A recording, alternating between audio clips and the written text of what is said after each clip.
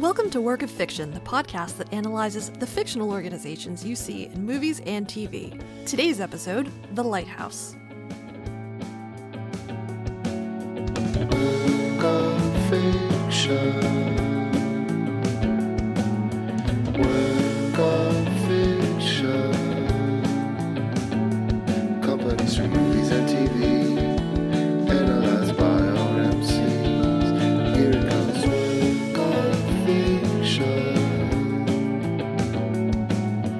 Work of fiction. Now listen up. I'm Paula Sizik, and I've got some new voices here with me today.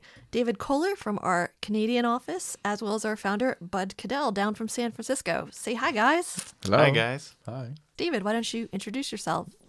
Sure. Hi. Well, first, usually everyone has a question about my accent because it's What not accent? common. Yeah, I know. So I'm from Switzerland, and my first language is French, and my father speaks German, and I learn English with British people. And then my background is I'm a mathematician, and I converted into being an educator and a trainer. And what I'm very interested in is human development. How do you and I it's not just about learning skills, but how do we grow and develop our ability to be human and to how do we show up in the world? Yeah. Well, it's great to have you. We are members of Nobel, an organizational design firm that transforms company cultures. Every month, we take a break from helping real organizations change to discuss fictional leaders and organizations, what works, what doesn't, and most importantly, we talk about the simple tools they, and you, our listeners, can implement to make the workplace better. If you've ever found your colleagues irritating or overbearing, imagine living with them 24/7. That's the premise of The Lighthouse, set in the 1880s. Two lighthouse keepers arrive on a remote island for a 4-week stay. Their work keeps them occupied, and they tolerate each other's company well enough until a storm kicks up, threatening to extend their stay indefinitely. Spoiler alerts, from here on out, you've been warned. I love David, it. it's so nice to have your accent on the podcast. Yeah, David, we're going to have you record all of our summaries from here on out. and just you too, but your accent is Yeah, mostly the accent. Mostly the accent. Yeah. And the I'm beard, glad you but like they my can't accent. hear the beard, but it's a good beard. Okay, thank you. All right, so getting back to brass tacks. If you put aside the 1880s nautical setting, I think this is really a heartwarming tale about how to not murder your coworkers. But let's back up. That's getting towards the end. Thankfully, we gave a spoiler alert. So Ephraim and Tom, those are the two characters, or are they? Even though we don't know their names at this point, they're new coworkers, right? Unfortunately, they get off to a bit of a rocky start. Ephraim refuses to return Tom's toast. Should pale death with treble dread make the ocean caves our bed, God, who hears the surges roll, deign to save our suppliant soul. To 4 weeks. No, sir, thank you. Bad luck to leave a toast unfinished, lad. So when you're new to a job, or when you're welcoming someone new to your team, how do you get the relationship started on the right foot? I think that part about the toast not being returned is interesting. Like, to what extent do you fit in norms that you don't understand, right? What we see in the movie is the guy who refuses the toast doesn't drink. It's not something he wants to do. He's not clear about what's going on. So there's, do you just fit in what seems to be the culture without being able to make sense of it or not? And I think that becomes more a nuanced conversation beyond did he return the toast, yes or no, but what's the background context, and is that clear for him? Yeah. Yeah, and there's like a difference in seniority. So is this like a personal preference that I'm being asked to participate in, or is this like a company culture preference? Also, alcohol. If I don't want to return a toast, is there a reason? Yeah, it is not allowed, right? They say it's against the regulations. I understood it's against regulations, sir. Did you? I did, sir, from them's manual. Did picture you were reading, man. But it doesn't seem to bother the old wiki. right? The Tom, who's more experienced. There's also a really interesting question of what exactly is the relationship between these two. It's not entirely clear up front whether they are colleagues and therefore on the same footing, or if you have more of a manager or a boss and an employer direct report situation, which I think actually makes their relationship a lot more complicated. Well, it becomes fairly clear quickly in the movie that there is that sort of manager seniority kind of relationship to them, but it's the way in which they go about it, like testing each other's boundaries. There's a lot of sort of that macho ego coming in that relationship in the movie of it's not very sensitive to what's going on over there for the other person. It's way more about what's my territory and how do I make sure my boundaries don't get crossed and that you fit in the picture for me. Yeah, I mean, there's certainly a ton of dues paying happening in the movie. And, you know, and that's an interesting topic to dive into in the culture we live in today around the notion of like millennials not wanting to pay their dues at work. And the flip side of that argument being like, well, you're not going to employ me for 30 years anymore. Why would I do this grunt work? What am I building up towards? But clearly in the 1880s, you're expected to do a lot of grunt work. Well, in the movie, the older Tom says, actually, you know, some other keepers might let you see the light, but on my watch, this is not happening. Dogging it. Well, I was expecting to get up to see the lantern. I can deny. Well, the rules is alternating shifts. It's the mid-watch. That's the dreadland. My watch. Night to morning. You junior man, I'm fixed with. See to your duties. I don't think it speaks necessarily to the 1880s as much to whatever that the way that man wants to have this relationship go without being fully transparent and explicit about it. Yeah. Yeah, he's certainly projecting status. Yeah. By limiting Ephraim's or Tom. I'm getting them Ephraim. Same person. Well, by limiting his exposure to the lighthouse and the things that happen there. And what's interesting is, and that's been written about from critics on this movie, that light in the lighthouse represents something else, not just the light, right? It's you could think about it as knowledge. You can think about it as a certain kind of wisdom. It's we could talk about it like if we're thinking organizational design, like it's access to being in the know, being plugged in what really is going on in this organization, and that behavior of saying, no, you don't get to get close, you get to do all the menial work around it, but you don't get to get plugged in the actual stuff.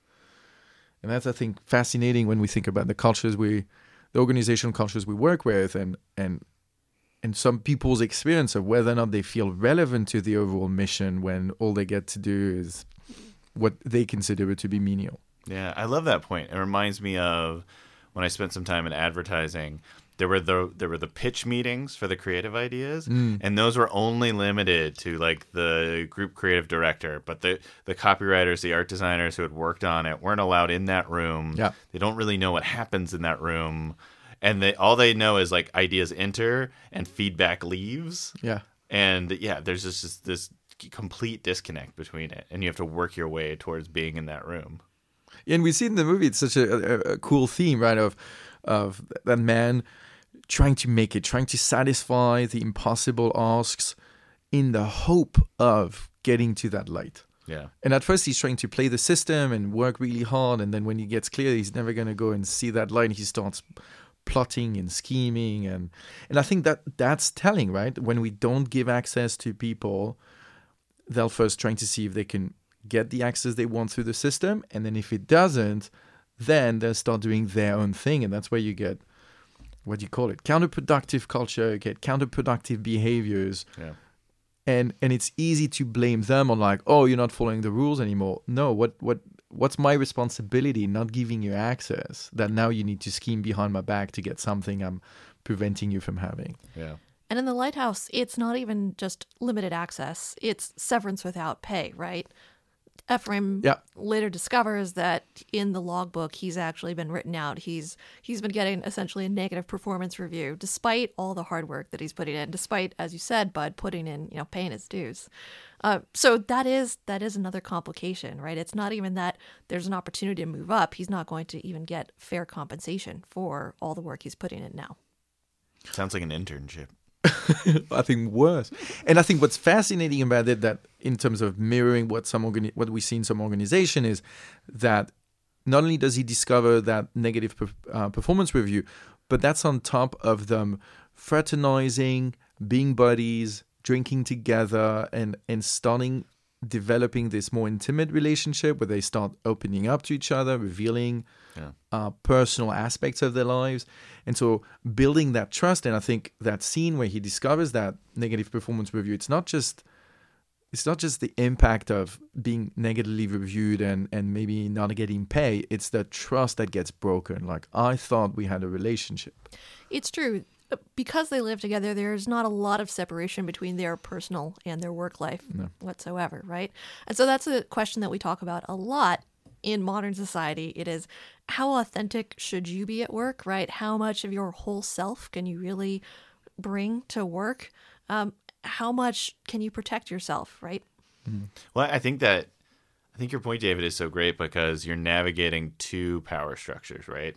You're navigating the code book of like what you're supposed to do at this lighthouse and what you need to do to progress, but you're managing this other power structure of just the relationship with your manager, the social relationship with it.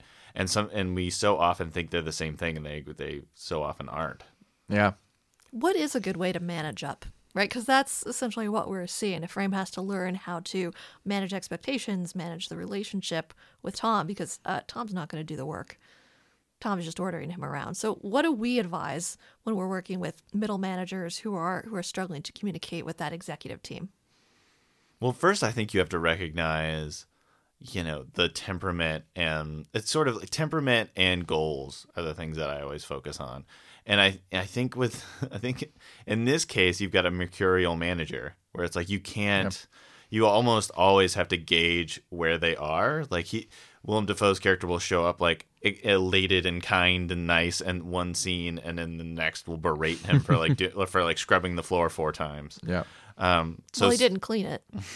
And I say you swab it again, and you swab it proper like this time, and you'll be swabbing it 10 times more after that. And if I tells you to pull up and apart every floorboard and clapboard of this here house and scour 'em down with your bare bleeding knuckles, you'll do it.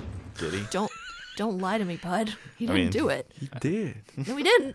Come on.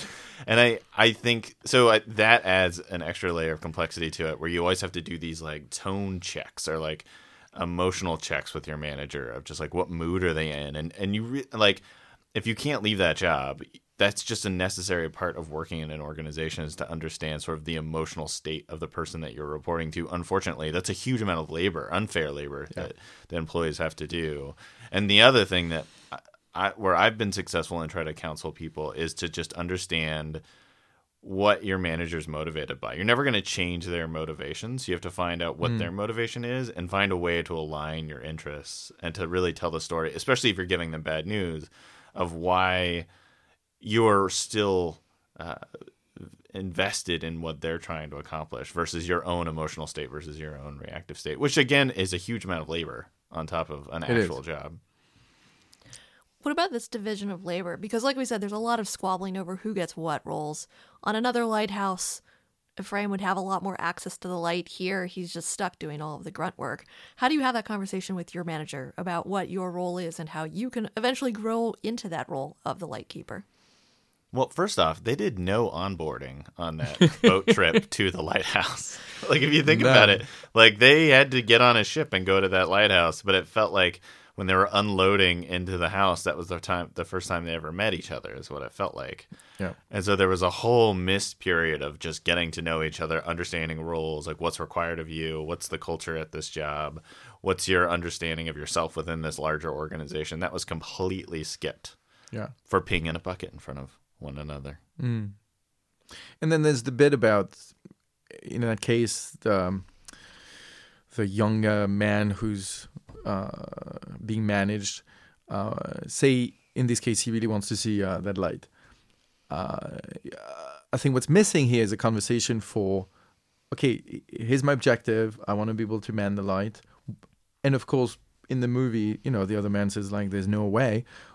What you can do is have a conversation for, like, I got it right now. There's no way I'm going to touch or get anywhere close to this thing. But what would it take?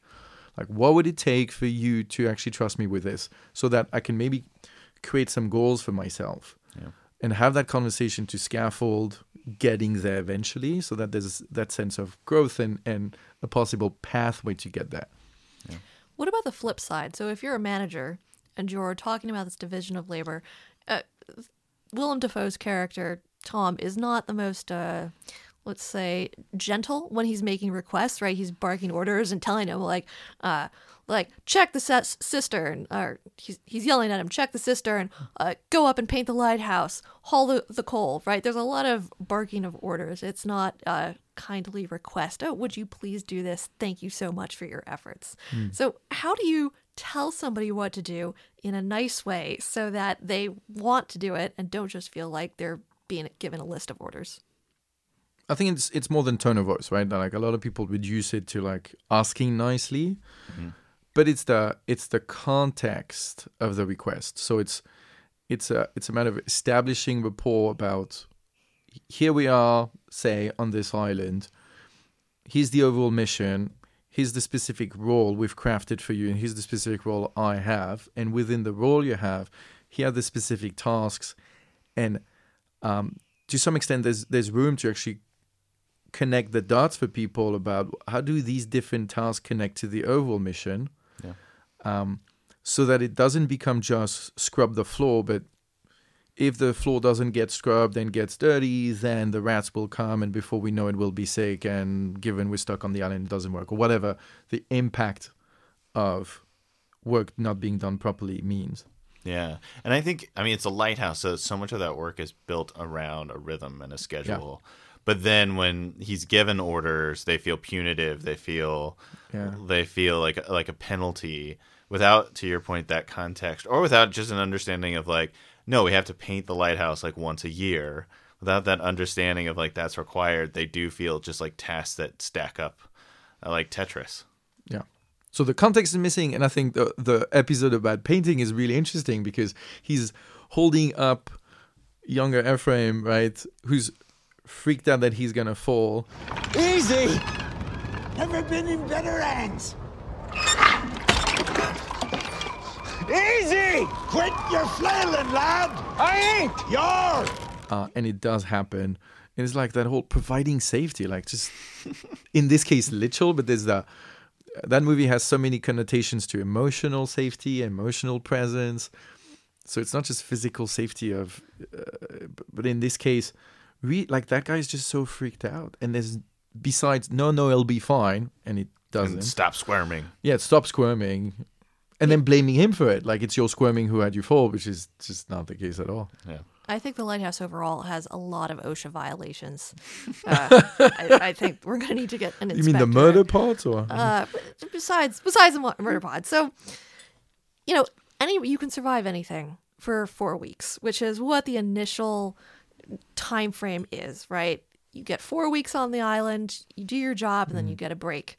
Unfortunately, something happens, a storm kicks up, and they realize that there is no boat coming. And they might be stranded on the island for a very long time. So things tend to get, shall we say, a little bit more heated between the two. Mm-hmm. There's actually one scene where they are literally at each other's throats over how good or not Tom's cooking is. You're fond of me lobster, ain't you? Drunken in a Virginia fence. I seen it. You're fond of me lobster. Say it. Say it. Say it! I don't have to say nothing. Danny! So if you find yourself in a really tense situation with your colleagues, what's a better way to manage conflict? Well, first, I just want to say, to the premise of your question, the 4 weeks bit really stuck with me when I was watching the film. And it's because a lot of early NASA experiments in social isolation and teaming were based around 4 weeks. Because that's what they were starting to think about, like trips to the moon and maybe trips slightly beyond. Now we're looking at like more recent experiments around like 5 months because we're thinking about how do we get teams to Mars. But even in those early 4-week studies, they noticed like such challenges around social cohesion. And I looked into one study that was done in 1974 by George Western University with dyads, so like with groups of 2, and just the amount of stress that could be created in just 4 weeks between 2 people. Yeah. Both they saw that either in some situations the 2 just completely isolated from each other, especially when their work wasn't overlapping. So it became really critical to create shared work. Groups of 2 tend to share way more personal information than groups of 3 or more, which is also kind of fascinating. And without management on the ground or back at NASA headquarters, they turned on each other because they could easily turn on management, but if they didn't have some sort of outside pressure. So I just thought that was fascinating. Like even when I watched the film, I was like, oh, 4 weeks, how hard could 4 weeks be? But really, when we talk about social isolation, 4 weeks is ages. Yeah. And that piece you just mentioned, right, about the in the case of the movie, the lack of collaboration, right? These 2 in the movie never work on anything together. Yeah, that's true. Right, and that supports that, almost forces antagonism, because if anything goes wrong, it's either you or me. Yeah, there's no way around it, and we don't build that collaborative. Like the only thing that has them to go together is that bit of social time that very quickly just becomes drinking. Well, and painting the lighthouse, in which Tom drops a frame. That was the only act of collaboration, and that went really bad. So maybe that's the other thing, like as a message in the movie, like collaboration went to hell. And no, I think you're so right though, that it's that no shared work. And then the other thing that those early experiments pointed out was that you have to set, even in just a 4-week time frame, you have to together set short-term and mid-term goals without sort of chunking time down into like every 2 days or every week. And I mean, we see that with teams that are much bigger, you know, that like without sort of major milestones you're plotting to, like social cohesion can go down the toilet. And doing that work for even between, you know, managers and employees to have some work they do together, to actually have that experience of co-working and not just have a pure separation. Yeah. Now, back to your question, I think the other aspect I think the movie really brings forward is the idea of identity. There's that whole lens in the movie about, are these 2 characters actually 2 different people, or are they 2 facets of the same person, a younger version, an older version? I think in the context of work, it brings the conversation about managing your inner self, right? Because there's all the things you can do at the level of task distribution, co-working, and so on. But what's happening now in this part of the 21st century is we're having this conversation about personal leadership and being able to manage your inner world, which is now becoming not a thing people are good or not good at, but an expectation that you train yourself to have some capacity to have a say in how you react to whatever your inner world is. So, for example, in that scene when older Tom gets all upset that the younger one doesn't like his cooking, you can really see the breakdown of no control over the inner world. Like it just becomes a, how dare you not like my cooking? There's no managing that reaction. There's no appreciation of another perspective. You could call it emotional intelligence. So I think the movie also has a lot of that lens that we're working on with organization at the level of not just what you do, but who you're being. Like what's your attitude towards yourself and others, and how you do that inner work management. Do you think that one of the characters is better at self-management than the other? Or do they both really need some training on that? I think they both demonstrate having no training at that. Like they don't distinguish reality from their inner world. Like what they perceive is reality. It's totally collapsed. Even though as a viewer you can see that some of it is either dreamy or hallucinatory, or right. But they collapse reality with the internal world. They don't manage. At no point do they take on another person's perspective, like that ability to put yourself in someone else's shoes is never demonstrated. So yeah, I'd rate them as 0 on both cases.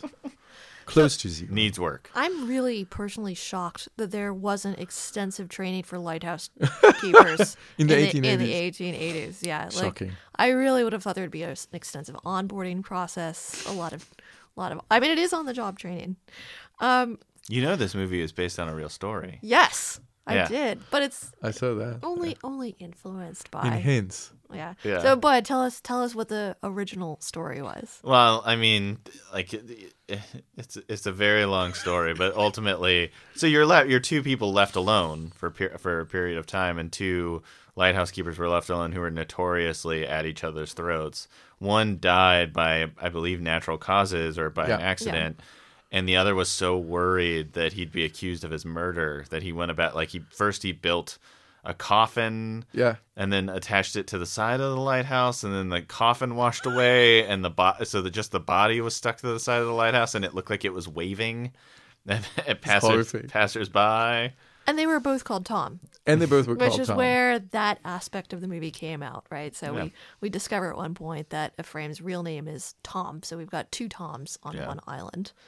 Yeah, I mean, I think sort of like Robert Pattinson's character Ephraim Tom, he is trying to manage multiple identities at Yeah. work, which is actually like what a lot of us have to do at work.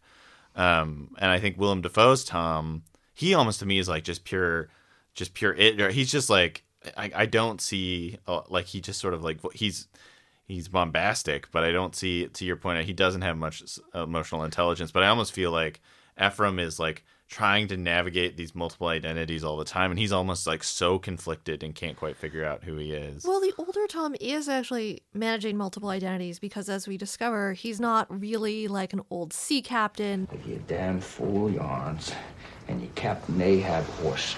His story about his bum leg keeps changing all the time. So old Tom is actually making up a bunch of identities and probably can't keep any of them straight you're right. anymore. It's a bit different. I think My mind was warped by this movie. but I think it's a bit different. I think Ephraim's really has these multiple identities because he's taking on another name. Like he's switched character with someone he Don possibly Drapered himself. murdered, or Yeah. he Don Drapered himself. Whereas Willem Dafoe's character is a little different. He's just trying to navigate just that one identity of who he wants to be, who he wants to think he is, who he wants people to think he is as a sailor and a captain who's actually likely has spent all his life doing lighthouse keeping and never really commanded any boat. So it's a little, it is like the lies in the multiple aspects of self, but I think it's interesting how it's a little different as well.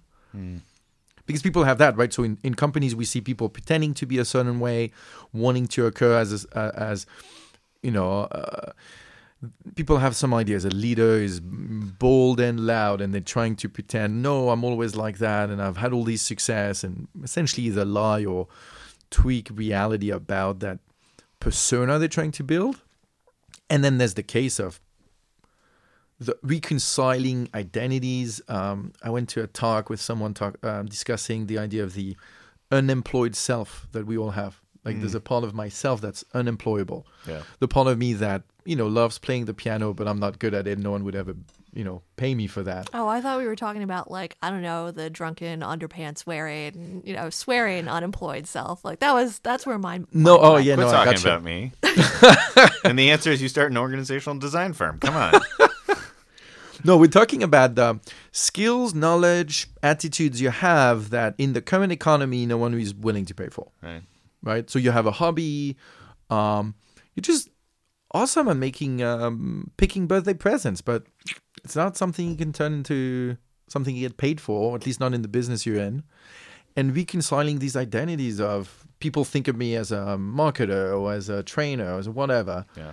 But also have these other, like, well, I'm a jazz lover and I'm a amateur poet.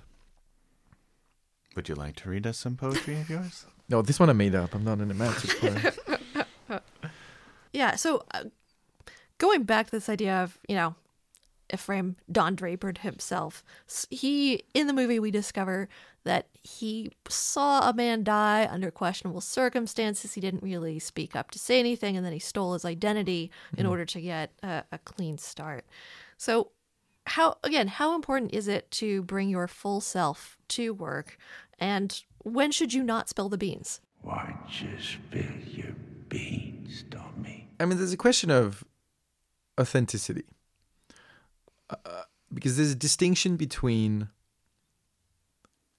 saying everything that's on your mind. Like when people think about bringing your own self and being self-expressed, a lot of people have this illusion that self-expression means putting on loudspeaker everything that goes in your head. Like, oh, I hate your pants and you annoy me. Like, that's not self-expression. Radical candor, man. No, radical candor.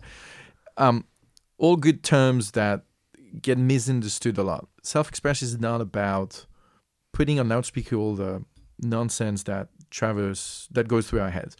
It's about actually expressing yourself authentically to who you say you are in the world. You know, now if there's some aspects of my life that me not being able to share impact that, there's a point at which you want to say, okay, look, there's a part of me that doesn't get expressed and make a difference for me to share some of it with you. But I think the mistake people make is they do it like as I have a right to, you should listen to me, as opposed to like, no, people listening to you is always a privilege. So it's about inviting people to see you as a more complex, more multifaceted human being than they might initially think you are. Yeah. And that provides you an expanded level of self-expression. But it's done as an invitation, which means I have to be responsible for what I bring to you. I can't just start opening my mouth and telling you everything that's on my head. Being authentic. It's about responsibly sharing yourself in a way that honors the people who are around you. Yeah, I feel like this is an example of historically marginalized people saying, I can't bring my full self to work. And then white people saying, thank God you said that, because I have all these thoughts in my mind that I'd like to share with you. Yeah.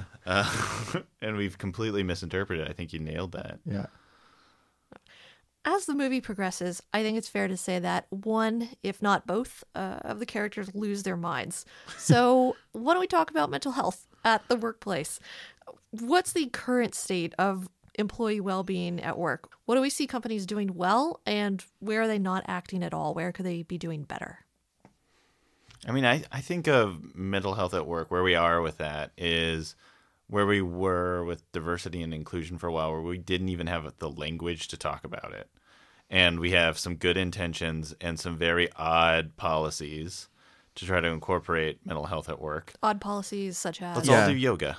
Yeah, exactly. Let's all meditate. We all have to meditate. Those things are helpful, but it doesn't cover the broad spectrum of what we mean by mental health at work.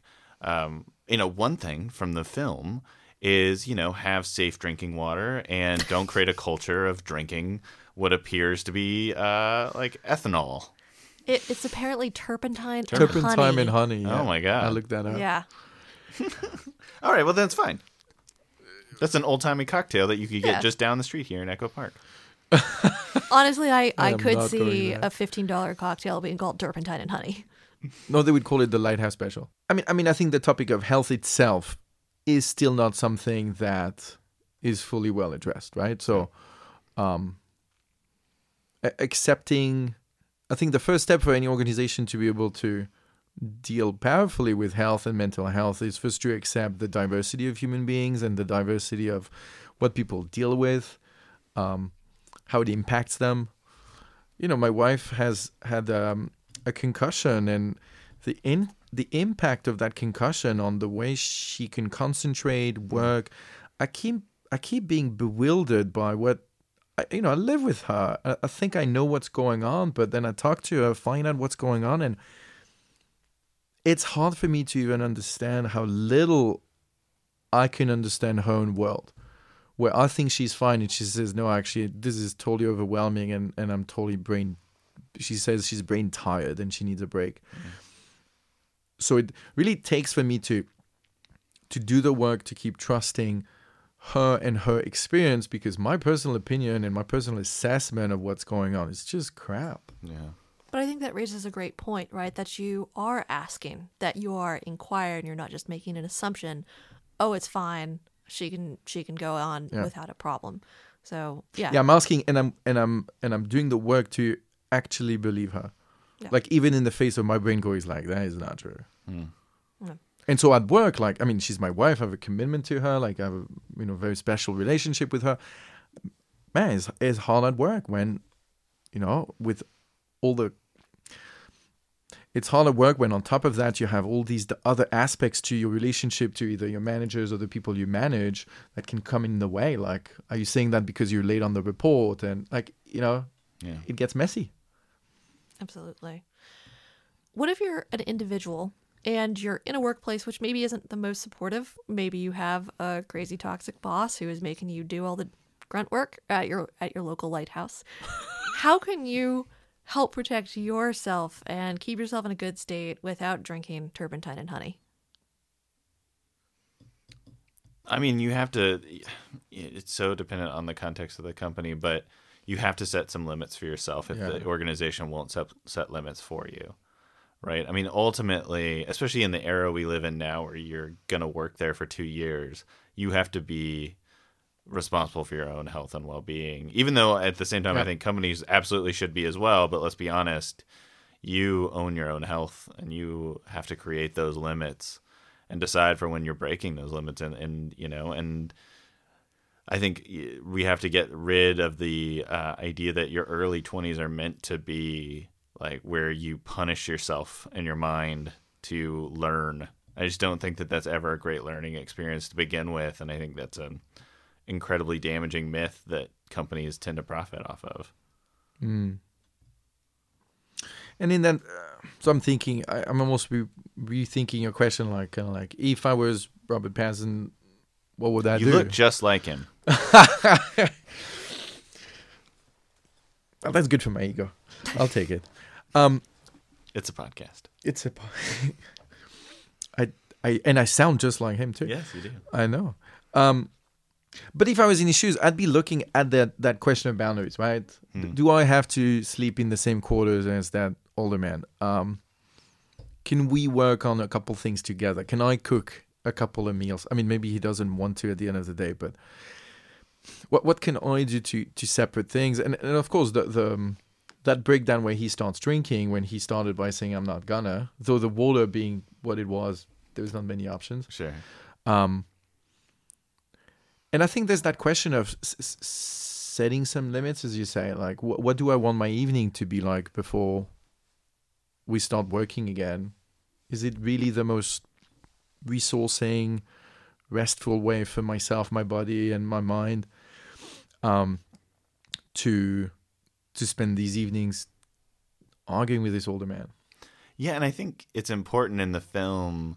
So things go off the rails pretty quickly, but things don't truly get violent until not just the ship doesn't arrive, but they destroy the lifeboat is destroyed. Yeah. So literally, like you've run out of choices. Yeah, like you are now isolated. You are fully isolated. You're fully stuck in this job, and I think that's the other challenge too. Like that's when you see truly bad behavior. That's when you see truly toxic responses, but on both sides, like from managers and from staff, when they feel like there are no escape options in those environments. Now, I think what that brings up too is that question of survival, right? Which is, in the movie, it's a movie. They want to make it sensational. Of course, there's no lifeboat.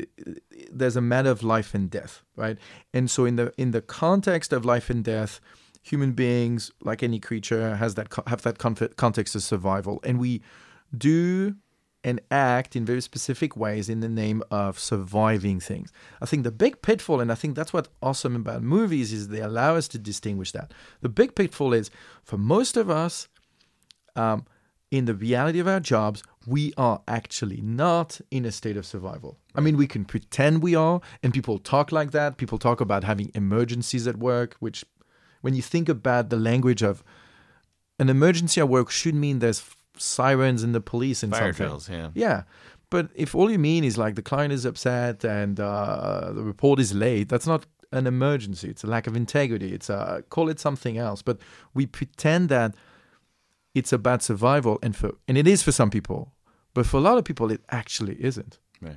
You actually have a choice, both about the context for your work and what you're going to do about it. Yeah. And I think distinguishing that, because survival, I mean, it's necessary, but it only gives you so many options. Yeah. And when you really get, I don't have anything to survive here, all of a sudden you can start using these more complex, like it's not the fast thinking, it's the slow thinking. If you think about the Thinking Fast and Slow book, those are more complex, powerful tools that human beings have access to that often get bypassed in the name of survival. Yeah. Well, I've always suffered with anxiety, and in my late 20s in New York, as part of a group of strategists, I really was struggling with it, and I began reminding myself every day. The phrase I used was, "There's no tightrope." Yeah. Which is just like, you always have this feeling that you're suspended 50 feet above air on this tightrope, and really you're on the ground to all the points. There is that no you tightrope. Yeah, I love it's that. like, and that was like so important for me to remember. Like, Yeah. oh, what's the worst thing that could happen here? I have a bad meeting. Yeah, and the language is critical. You hear it in some people's language. As I said, they talk about emergencies, but then it creates the language we use creates the context inside of which we live. Yeah. So altering the language in a powerful way can make a profound difference. I want to explore this idea a little bit more about how we talk about how we're often in crisis or survival mode Yeah. in the workplace.